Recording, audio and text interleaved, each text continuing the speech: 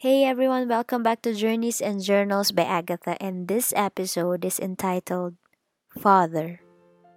Hebrews 13:5 to 6. Don't love money. Be satisfied with what you have, for God has said, I will never fail you, I will never abandon you. So we can say with confidence, the Lord is my helper, and I will have no fear. What can mere people do to me? We often equate the goodness of God on how good of a provider He is. But we all know that a father is not considered a good father if he will just solely provide for his kids and not be present in their lives.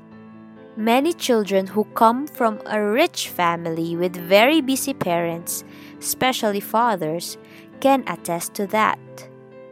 Yes, they have all the expensive toys and gadgets in the world, but nothing compares to having a simple meal, a movie time, or a wrestling match with their dad. The Lord is aware of how much we need material things to survive this world, and how money equates to acquiring the necessities of life. God is saying in this chapter, do not love money. Maybe the Lord sees in the heart of His people that they are starting to want more than what they need, and this equates to greed. He is saying to be satisfied with what we have. But what He said after this is so amazing. I will never fail or abandon you. Like a dependable earthly father who provides for all the needs of his children, the Lord is also able to provide for my every need. But He doesn't just end there. He also said He will never leave me. A father's duty to his children doesn't end in providing. He has to be present in their lives. And my God is promising me that He will never abandon me. Never.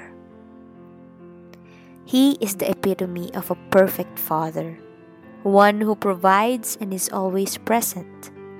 Therefore, as His child, I am secured and I do not have to worry about anything because everything I need is found in Him. My Father in heaven doesn't just give me presents, but He also affords me His presence. Thank you for listening. Until next time.